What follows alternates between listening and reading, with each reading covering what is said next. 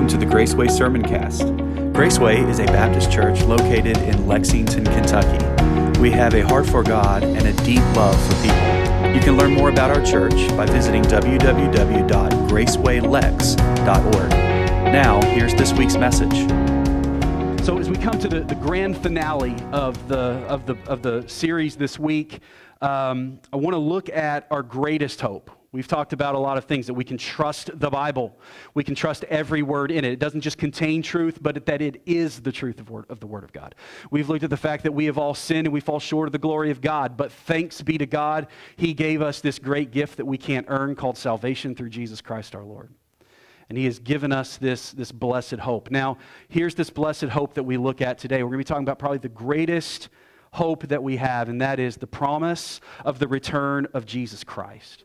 That Jesus not only died for our sins, He not only left heaven and came to earth, was born as a baby, was crucified on a cross, rose from the dead, ascended into heaven, but He also made this other promise that when I go, I will come back for you. I will return and I will set up my kingdom, and it will be perfect. And you will, if you are a believer in Christ, you will be part of that. So if you would look this morning at Matthew 24, we're going to read all the way from verse number 3 down to verse 44. We're going to skip a few verses just for sake of time and come back to them as we get into the text. But look at, beginning in verse number 3, here's what the word of the Lord says. It says, while He was sitting, speaking of Jesus, while Jesus was sitting on the Mount of Olives, the disciples approached Him privately and said, "Tell us when these things will happen." Jesus had been talking to them about the end of days and about how everything was going to begin to wind down, and about how when the kingdom of God was going to be set up. Because as the Messiah, that's what, as Old Testament Jews had been trained, they had been trained to look for the Messiah who would set up God's perfect kingdom. Not the broken kingdom that they had been used to because it had been messed up by sin. But how will God do this? And He says, "Tell us when these things will happen." And then they say something very Jewish. They say, "What is the sign of your coming?" What is the sign of your coming? Because in the Jewish days, in the Old Testament days, the Jews were trained to look for signs based on the prophecy that God had given. And so what they said is, what are the signs? What are the key markers that I can know that we're getting ready to get into this time that you've promised? He said, "What's the sign of your coming and of the end of the age?" And Jesus replied to them, and He said, "Watch out that no one deceives you." So He doesn't give them a direct answer. He says, just watch out. Watch out that no one deceives you. For many will come in my name, saying, "I'm the Messiah," and they will deceive many people. And Jesus says, "And you are going to hear of wars and rumors of wars. See that you are not alarmed, because these things must take place, but the end is not yet," or it won't be at that time yet. "For nation will rise up against nation, and kingdom against kingdom, and there will be famines and earthquakes in various places, and all these events are the beginning of labor pains. And when they will hand you over to be persecuted, they will kill you. You will be hated by all nations because of my name. Then many will fall away, betray one another, and hate one another. Many false prophets will rise up, and they will deceive a great many. Because of lawlessness multiplying, the love of many will grow cold, but the one who endures to the end will be saved. This good news of the kingdom will be proclaimed in all the world as a testimony to all nations, and then the end will come." Now, I don't know about you. If I'm one of the disciples and I'm saying, "Show me the signs and the times," I'm thinking, man, I don't want to know about this. This is gruesome. This is pretty grim, right? Let's go down to verse number 29. "Immediately after the distress of those days, the sun will be darkened, and the moon will not shed its light. The stars will fall from the sky, and the powers of the heavens will be shaken. Then the sign of the Son of Man will appear in the sky, and then all the peoples of the earth will mourn, and they will see the Son of Man coming on the clouds of heaven with power and great glory." Let's look at that again, church. Then they will see the Son of Man coming on the clouds with power and with great glory. There's the promise. "He will send out His angels with a loud trumpet, and they will gather His elect from the four winds, from one end of the sky to the other." And then He moves on in verse number 32 and says, "Learn this lesson from the fig tree. As soon as its branch becomes tender and sprouts leaves, you will know that summer is near. In the same way, when you see all of these things, recognize that He is near. He is at the door. Truly, I tell you, this generation will certainly not pass away until all these things take place. Heaven and earth will not pass away, but my words will never pass away." Now, concerning That day and the hour, no one knows. No one knows when this is going to take place. So he finally, like 33 verses later, finally gets around to answering the question that the disciples were actually asking. He's like, when are you going to come back? When are you going to set up the kingdom? He says, no one knows. Thanks, Jesus. Thanks for that answer. We appreciate that, right? Then he says, neither the angels of heaven nor the Son, except the Father alone knows the hour. So what are we supposed to do with that? Well, in verse number 42, it says this, therefore, be alert, since you don't know what day your Lord is coming, but know this, if the homeowner had known what time the thief was going to show up, he would have stayed alert and not let his house be broken into. This is why you are also to be ready, because the Son of Man is coming at an hour that you do not expect. The promise of the return of Christ is clear. The time of the return of Christ is not clear. But the promise is just as sure as if it's already happened. Because when God makes a promise, he doesn't fail on keeping his word. Jesus promised his disciples, he's promised us, I am going to return for you, church. I'm going to return for you, and I'm going to take you to be with me forever. That's the promise that we're looking at. And this is one of the things that separates Christianity from all other isms and religions, is that our Savior, our God, is going to personally return to gather us and take us home with him. Heavenly Father, I pray that you will speak to us now from your word this morning. I pray this morning as your messenger that you will just seize my words. And I pray that you will speak, Holy Spirit, loud and clear. Thank you for your presence already this morning in the service, Lord. I pray this morning that it would continue and that you would humble us, that you would encourage us, that you would challenge us, and that you would purify us in this time that we look into your word. Feed us now, Lord Jesus. We pray in your name. Amen. How many of you like hero stories, whether it's a book or a movie or whatever? Anybody of you like you? All right, I might be speaking to the wrong crowd. Anybody excited? Anybody excited that Comic-Con is in town? Like today's the last day. All right, Noelle and I, my youngest, we're actually after church today. We're spending the rest of the afternoon down there at Comic-Con. My wife likes to call it Nerd Fest. That's how she loves us. But that's all right. We're good with that, right? But no, seriously, how many of you like hero stories? You like the superheroes, Marvel, you read the comic books, or maybe you just like novels with a hero in it, right? I like them. We all love them. We're trained to love a hero story, aren't we? Because a hero story, we know what it is, right? The hero shows up to save the day all the time, right? Whereas with the Marvel books or the Marvel movies, Star Wars. Go ahead real quick. Shout out your favorite hero. Who's your favorite hero? 1, 2, 3. I didn't hear Pastor Chris in any of those. I don't know what happened there. All right? Yeah, right? Tell me if you've seen this movie before or if you've read this book before. All right? You have a universe or a country or a damsel or some people, a city, whatever it may be, that's in great distress. Right? There's maybe somebody from another universe or an alien civilization or an evil empire or an evil villain that's seeking to wreak havoc and destroy or kill or kidnap. And everything seems hopeless until what happens? Until the hero shows up. When the hero shows up, everything looks good. But until then, nobody has any idea what's going to happen. All they know is evil's going to win. They have no answers. And like I said, the great philosopher of our time, Mariah Carey, says, and then a hero comes along with the strength to carry on. And they cast their fears aside and they know they can survive, right? What happens just about every time that the hero comes in that hero story? What happens? There's always this final confrontation or this final battle when everybody's like rallying behind the hero and says, yeah, we're going to go into battle. We're going to finally defeat the villain and his villainous horde. And what happens in that final battle? Every single time. Always happens. The villain just rises up with some crazy strength and it looks like he's going to win. And somehow the hero either gets injured or gets cast into another universe or through another time portal or whatever. And you're thinking, oh no! The hero's gone. We've lost hope. But then what happens in every single hero story? All of a sudden, when you think everything is about to fall away, the hero comes back. The hero comes back and puts everything right and sets everything in order, right?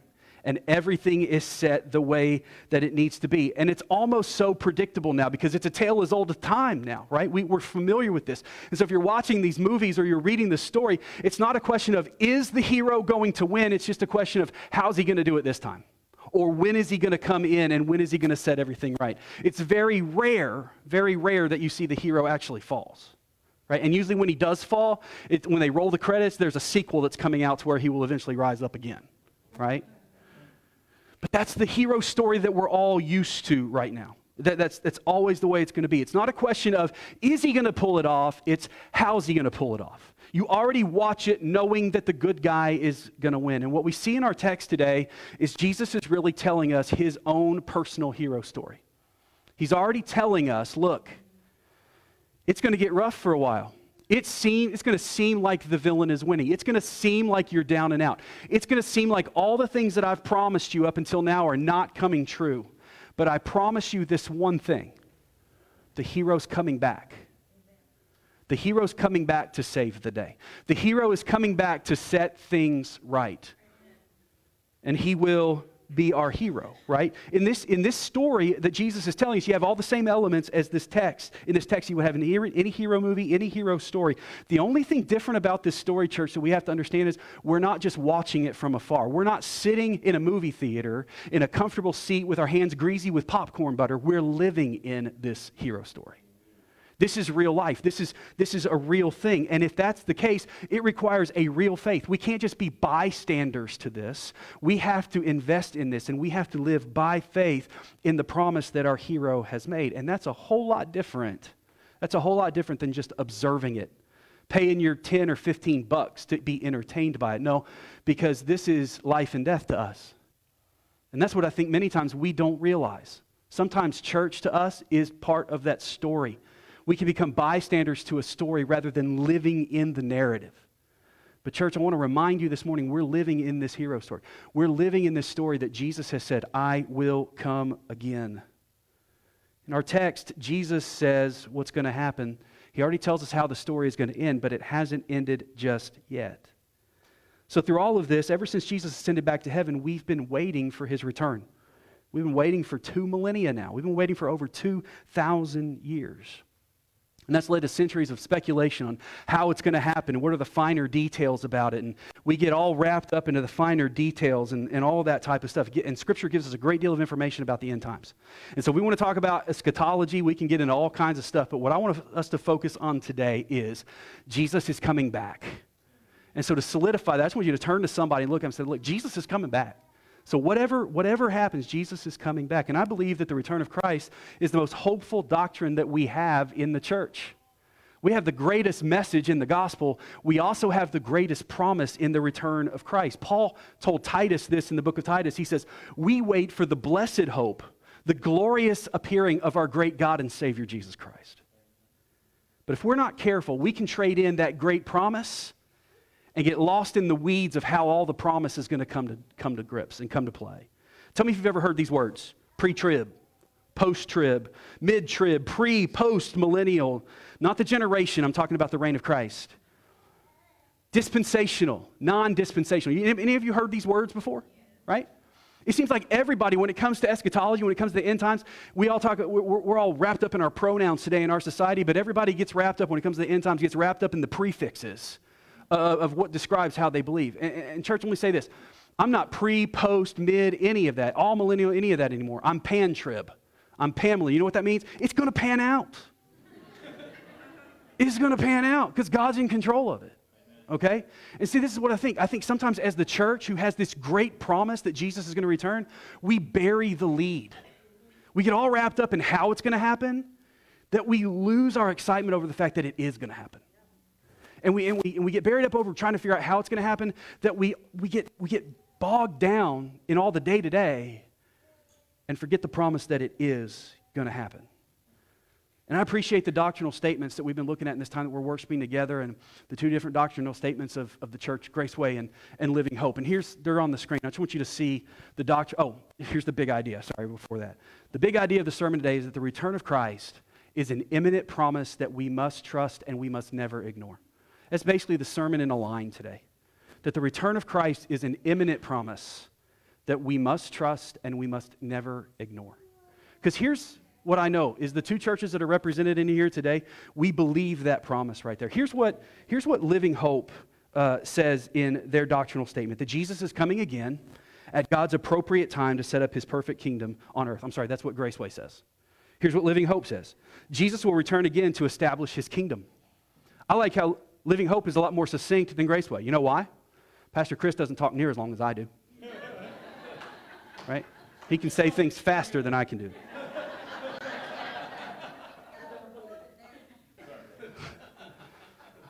But see, as the church, we have to make sure we don't bury the lead when we're talking to people out here who have no hope. Don't bury the lead in the fact that, well, there's a lot of people who disagree over how it's going to happen. Let's just hone in on the fact that it is going to happen. It's going to happen, and it's a promise that is so sure as if it's already happened. That's how sure we can be in that. This is what fuels what Paul said in Romans when he says we are more than conquerors. Through famine, through sickness, through distress, through peril, through nakedness, through sword, through all of those things, through all of that, we have this promise that we are more than conquerors. Why? Because Jesus is going to return, and he's going to set it right. So I want to look this morning at this. The return of Christ is an imminent promise that we have to trust by faith and that we cannot ignore. So let's look at that first part of that statement. First of all, is that Christ's return is a promise. Christ's return is a promise. He's made this promise to us. In our text, it's called the Olivet Discourse. It's when Jesus sits down and he begins to teach his disciples about some things that are going to take place and is going to happen. It's recorded in a couple of different places. If you're familiar with what Jesus said in John chapter 14 when he says, don't let your heart be troubled. If you believe in God, he's going to go build a mansion and all that, and he's going to return. That's part of the Olivet Discourse as well. But in verse 3, the disciples say, they come to him and they say, can you give us a sign about when all of this is going to happen? And can you give us some clues as to what it's going to look like when it happens? Is Jesus like, okay, sure, I'll give you those. You're not going to like them. They're not pretty.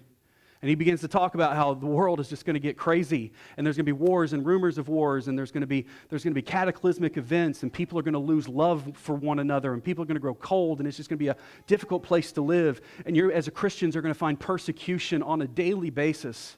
Because the world is going to just be turning in on itself and definitely turning in on the children of God. And he says, when that happens, take heart because you know that my presence or my return is drawing near. But see, so the disciples wanted this sign. They wanted to kind of be ahead of the curve. See, I think they were all Boy Scouts. I think they were always prepared. They always wanted to be prepared, so they always wanted to know when things were going to come. Chapters 24 and 25 are really one long explanation of this great promise that Jesus will return, because this promise wasn't just something that Jesus made. This is a promise that has existed ever since sin. Because this promise that God would set up his perfect kingdom after his early kingdom was broken in Eden was made all the way back in Genesis. It began in Genesis chapter 3, verse 15. It was a promise that was foretold by the prophets all the way throughout Scripture. All the way back in the Old Testament, God began to give an illusion or give clues to the fact that one day God is going to return and set up a perfect kingdom. In the Old Testament, we see it mentioned as something called the Day of the Lord. And the Day of the Lord was something that Old Testament Jewish people and the disciples would have known about, and they would have studied about in Torah school, and they would have heard about from their grandmas and their grandpas. And that Day of the Lord was a time when God would ultimately purge Israel of all of its wickedness, and he would punish all of Israel's enemies, and it would set Israel up as like the leading nation in all the earth. But all of these prophets begin to tell about the coming of the Lord, or the coming day of the Lord, the coming day of judgment. Isaiah talked about it in chapter 13 and in many other places in the book of Isaiah. Joel in chapter 3, verse 14 through 17, and Amos, thanks to the Reber brothers, Joel and Amos, both talked about it, right? Malachi talks about the return of God. Ezra talks about the day and the return of God when he's going to set this kingdom up. See, many of the prophets who dealt with the subject of the coming of the day of the Lord, it was initiated by this victorious arrival of the Messiah. Every one of them talked about it.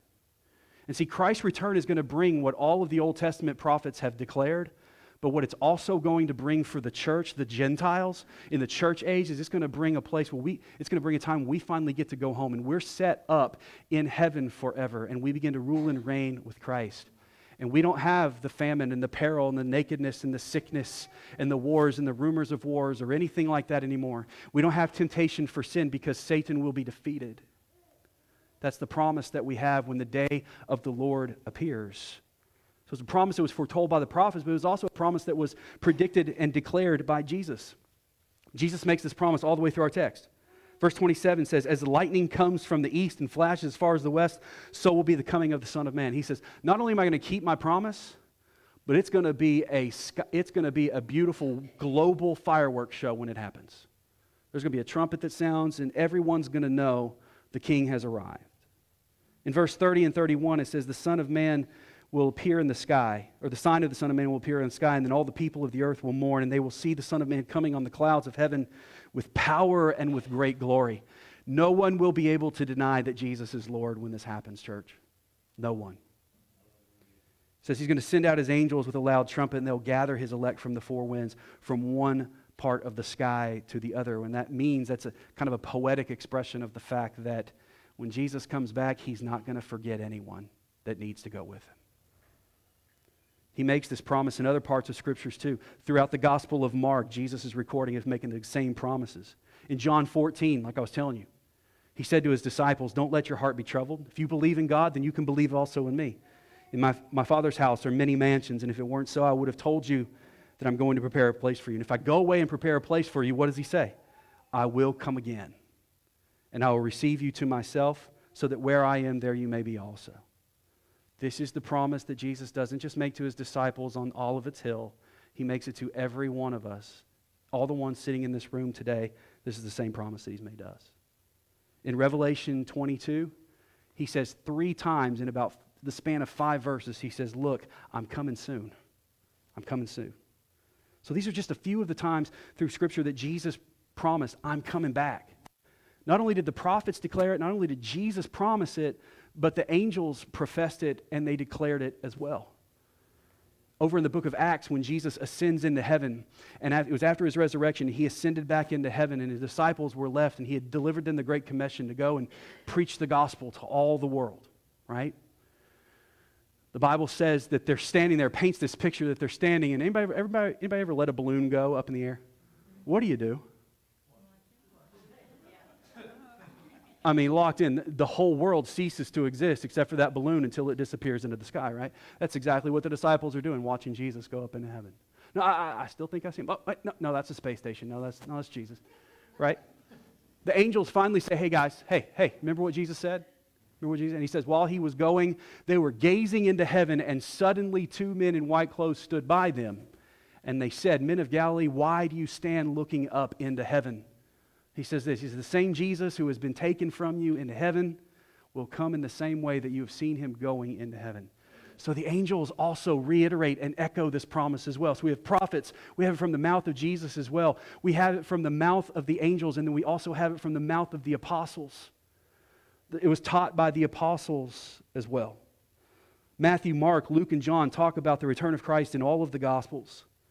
Luke records the proclamation of the angels from the book of Acts. Paul teaches on the return of Christ in his letters to Corinth and Thessalonica. He rejoices in the hope of Christ's return in the book of Romans and Colossians and Titus and Philippians and Ephesians and Galatians and all the rest. This promise was what fueled the early church fathers. This promise is what fueled the early church to turn the world upside down for Christ. I think sometimes, though, as we live in this day and age, 2023, the return of Christ is something that we like, yeah, we know we promised it, but man, it's been a long time since the promise. And so we think maybe I should just focus on other things because I don't know if I'm going to see the return of Christ take place. James reminds us that the return of Christ should fuel our love for one another. Peter encourages the church to remain faithful to the promise and the return of Christ. Jude, in the little book of Jude, it's only like 24 verses long, he declares the promise of Christ's return.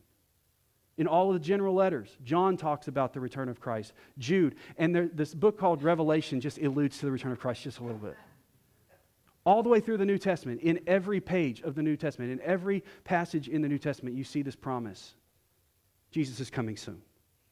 The point is this entire book is full of promises of God, and one of the greatest promises here is that Jesus is coming back. In church, that should excite us. The promise of the return of Christ should fuel everything we do. It should fuel our evangelism. It should fuel our missions. It should fuel our worship. It should fuel our Bible studies and our fellowship with one another. It should fuel our concern for the lost. It should fuel everything. Because not only is Christ's return promised, it's also imminent. It's an imminent promise, right? The thing about a promise of Jesus, when Jesus makes a promise, it's going to happen. That's what we talked about with the kids, right? When God makes a promise, it's going to happen because nothing stands in the way of Christ. There's nothing that anyone, heaven or hell, can throw at Jesus to stop his plan. Satan may try to delay it. Satan may try to do anything he can. And trust me, he's trying. But he knows he's going to fail. When God makes a promise, it's going to happen. So we say that Jesus' return is imminent. What does that mean? It means that it could happen at any time. That it could happen at any time. See, we often declare that something is imminent when we say, well, it's bound to happen at some point. Anybody ever said that one? Right? We always say it in the past tense, right? Well, it was bound to happen. Right? You get a nail in your tire and you're like, nah, I can keep on driving, and all of a sudden it goes flat. I don't know why that happened. Well, because you had a nail in your tire. It was bound to happen. Or, have you ever said this? I know I got to do something. I can't stop it from happening. And we always say, I got this hanging over my head. Right? Here's the deal. The return of Christ is bound to happen. You can't stop it. And it is hanging over our head. And that ain't a bad thing. That's not a drudgery. That is a good thing.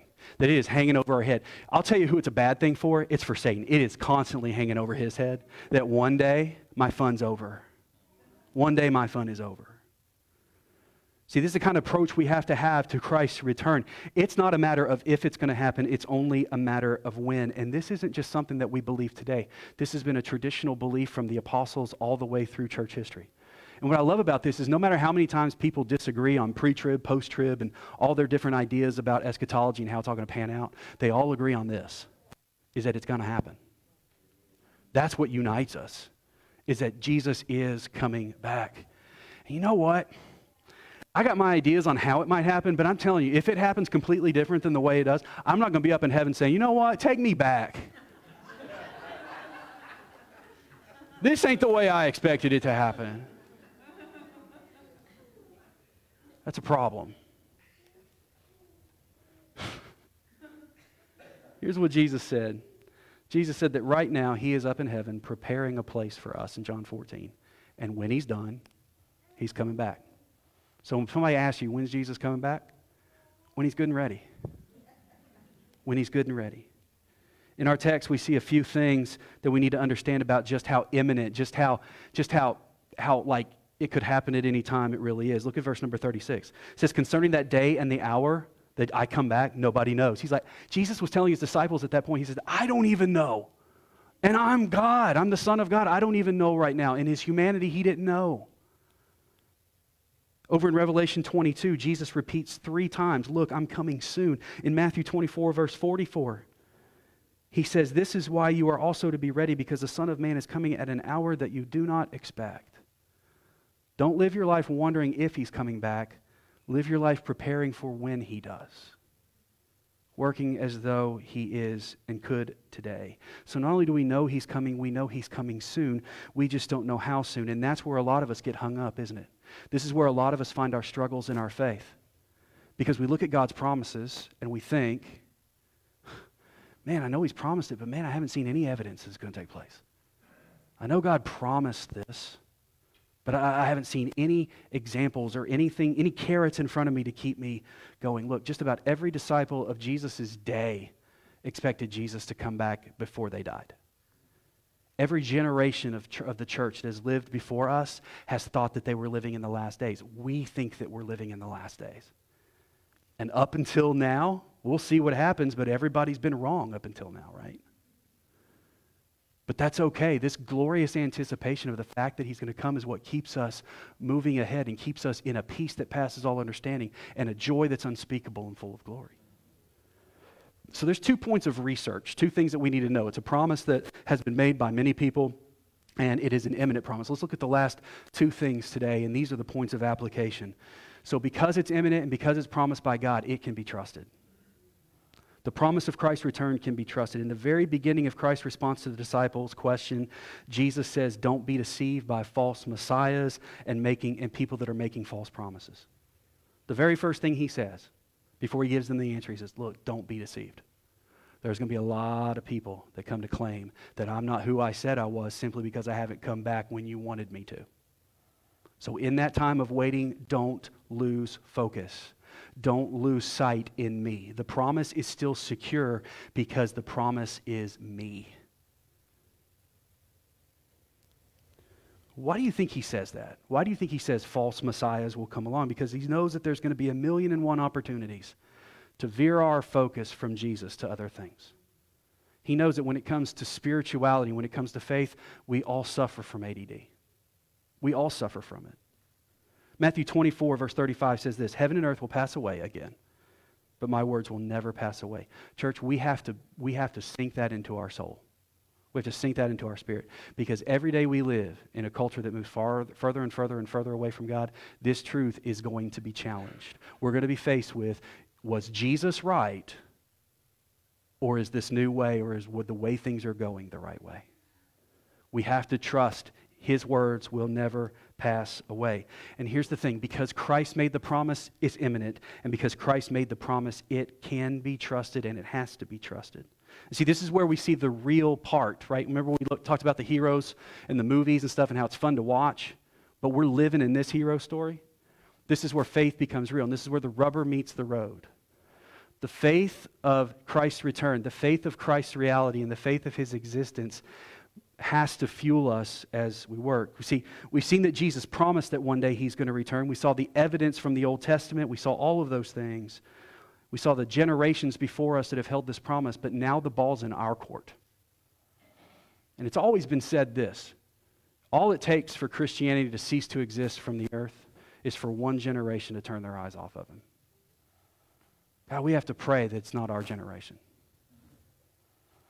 We have to hold and cling to this promise, and we have to trust it. Why? Because trusting is what fuels us. See, we're still waiting for the promise to be fulfilled, and the ball is in our court. And generations that come after us, if the Lord tarries, will only continue to believe if we pass the promise that Jesus left on.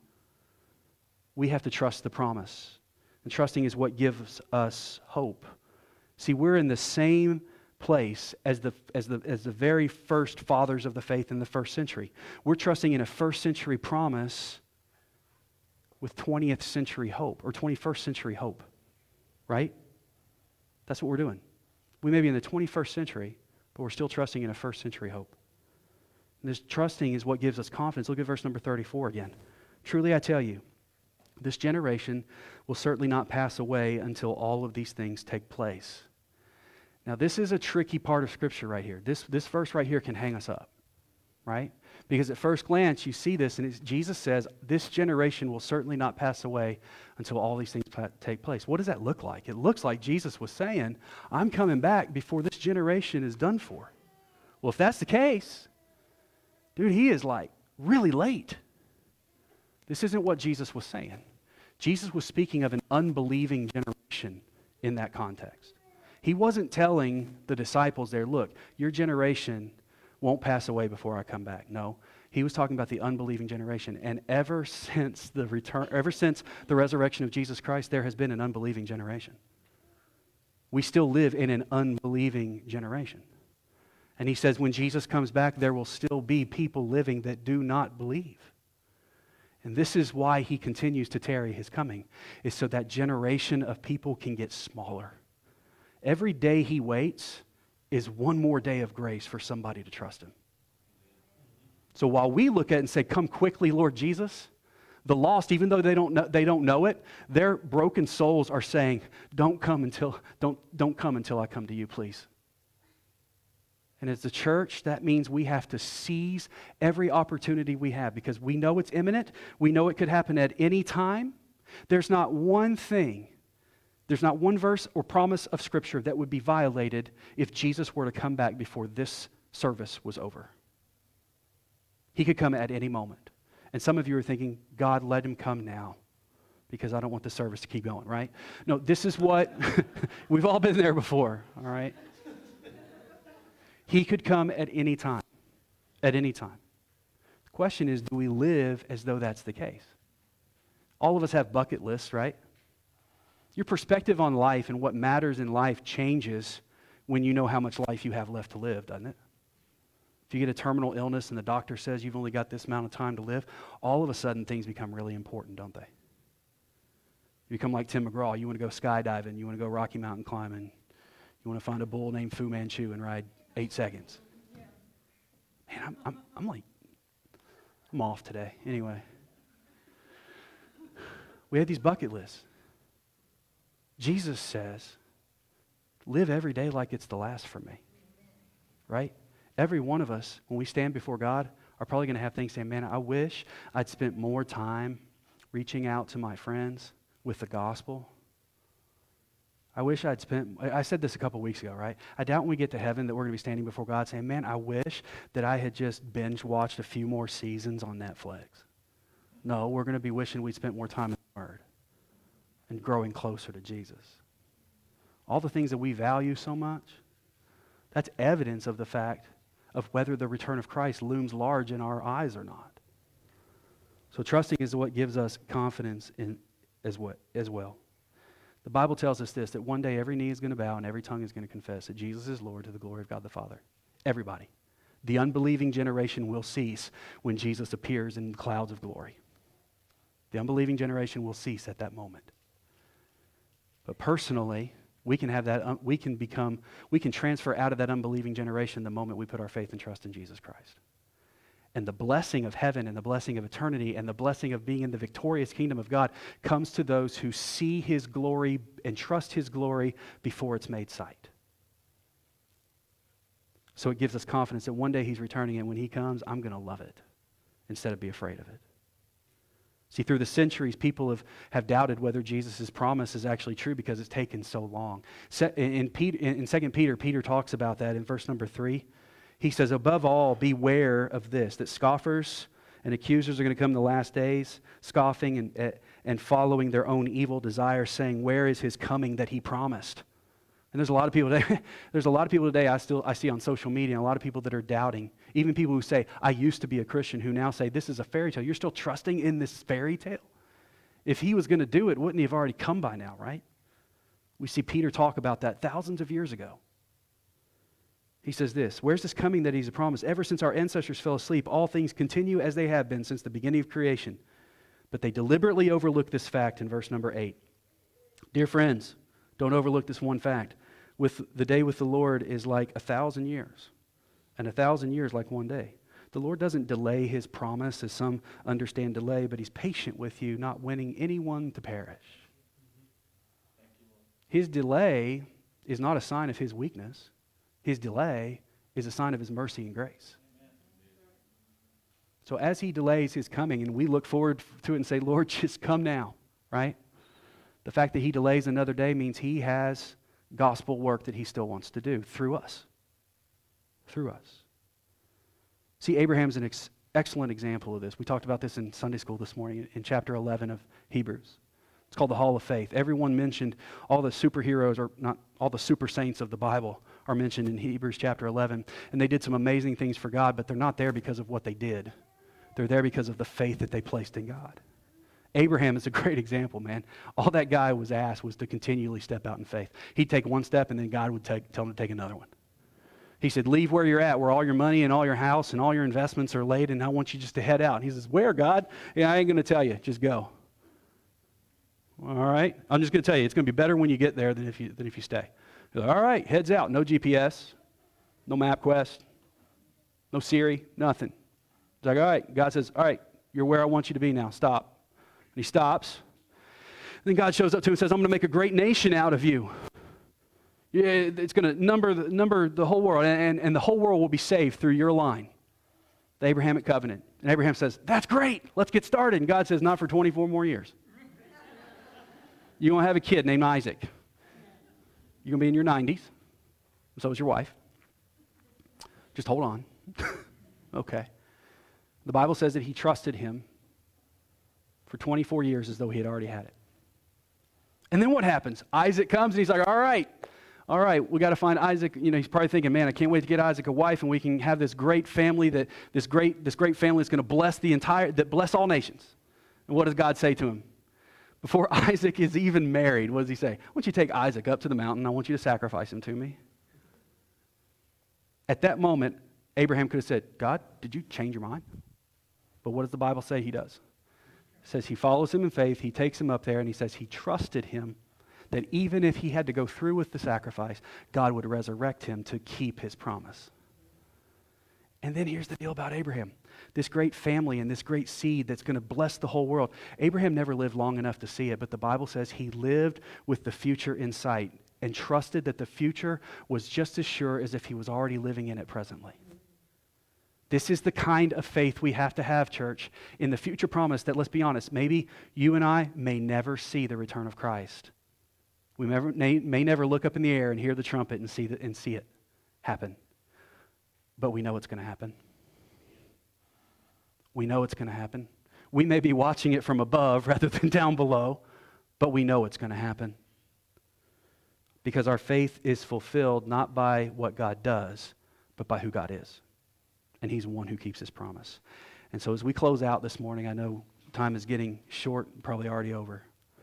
Christ's promise is not one that can be trusted, not just one that can be trusted. Christ's promise is one that should never be ignored. We should never ignore the promise that God has made. See, if it's good for us to trust the promise of Christ's return, we have to be aware of just how tragic it is to ignore the promise. And there's so many people today that are ignoring the promise that Jesus is coming back because they've ignored the promise that Jesus is the Savior. See, this is what separates the lost from the saved. If we don't keep our eyes fixed on that blessed hope, what joy can we really have in this world? See, ignoring the promise will make us doubt His truth. It'll make us doubt His truth. I can promise you this, even as a believer, if you get to the point where you take your eyes off the fact that Jesus is coming again, you begin to doubt whether that's going to happen, you'll begin to doubt other things about Him too. The things He's already done. And that really messes with us. This is what separates the lost from the saved, and Jesus commanded us, church, to be mindful of His return. We see 6 commands that Jesus gives us. In verse number 4, He says, watch out. When He says, don't fall under temptation of false messiahs who claim to be better than Christ or that Christ is not true. In verse number 6, He says, don't be alarmed, right? Or what He's basically saying is stay focused. Jesus said, no matter how bad things may look or how dark they may seem, don't let that darkness distract you from the light of the promise of His return. Then He says, endure to the end. What it means is be patient. He encourages us to endure in our faith. And then in verse number 25, He says, take note of all the things that I've already promised you. Anybody use Post-it notes or reminders on your phone? Because we're so prone to forget things that we need to remember. He's like, take note, post it, tattoo it, whatever you need to do. Don't forget this. I'm coming back. Then He says, be alert in verse number 42. Don't lose sight of the fact that Jesus is going to return. When everybody else is ignoring it, you stay alert. And then He says, be ready in verse 44. Don't get lazy, don't get distracted, or take today for granted because this might be the day. Always be alert. Then Jesus gives an historical example in Abraham, and He also gives a philosophical example through a parable that He tells about 10 women who the groom promises to come, and only 5 of them kept the oil in their lamps so that they could see Him when He came, and the other 5 of them didn't pay any attention. But the one that really gets me is when He says the homeowner, if he's truly alert and truly prepared, even though he doesn't know the day the thief is going to come, will always be prepared for when he does. Right? Always be prepared. We live in a neighborhood, love our neighborhood, but we have a problem with people who come by and just kind of like go through our cars. We've had it happen a couple of times. All right? We actually had it happen again this week. And it never fails. You think, well, just lock your door, dude. Yeah. That's what I say to myself every time. I didn't. It seems like every time they come through, I don't know how many times they come through because they seem to get us like once every couple months. I don't know, it's because once every couple months, they're coming through every night maybe, and only once every couple months we forget to lock our doors or whatever. I'm thinking, wouldn't it be nice if the thief would just give us a heads up? Hey, just put a little note on the windshield wiper, like, hey, your neighborhood, car snatcher is coming through the neighborhood tomorrow from the hours of 10 p.m. and like 1 a.m. What am I going to do if I get a note like that? I'm going to lock my doors and probably call the police or sit out on the porch. I'm going to be... Okay.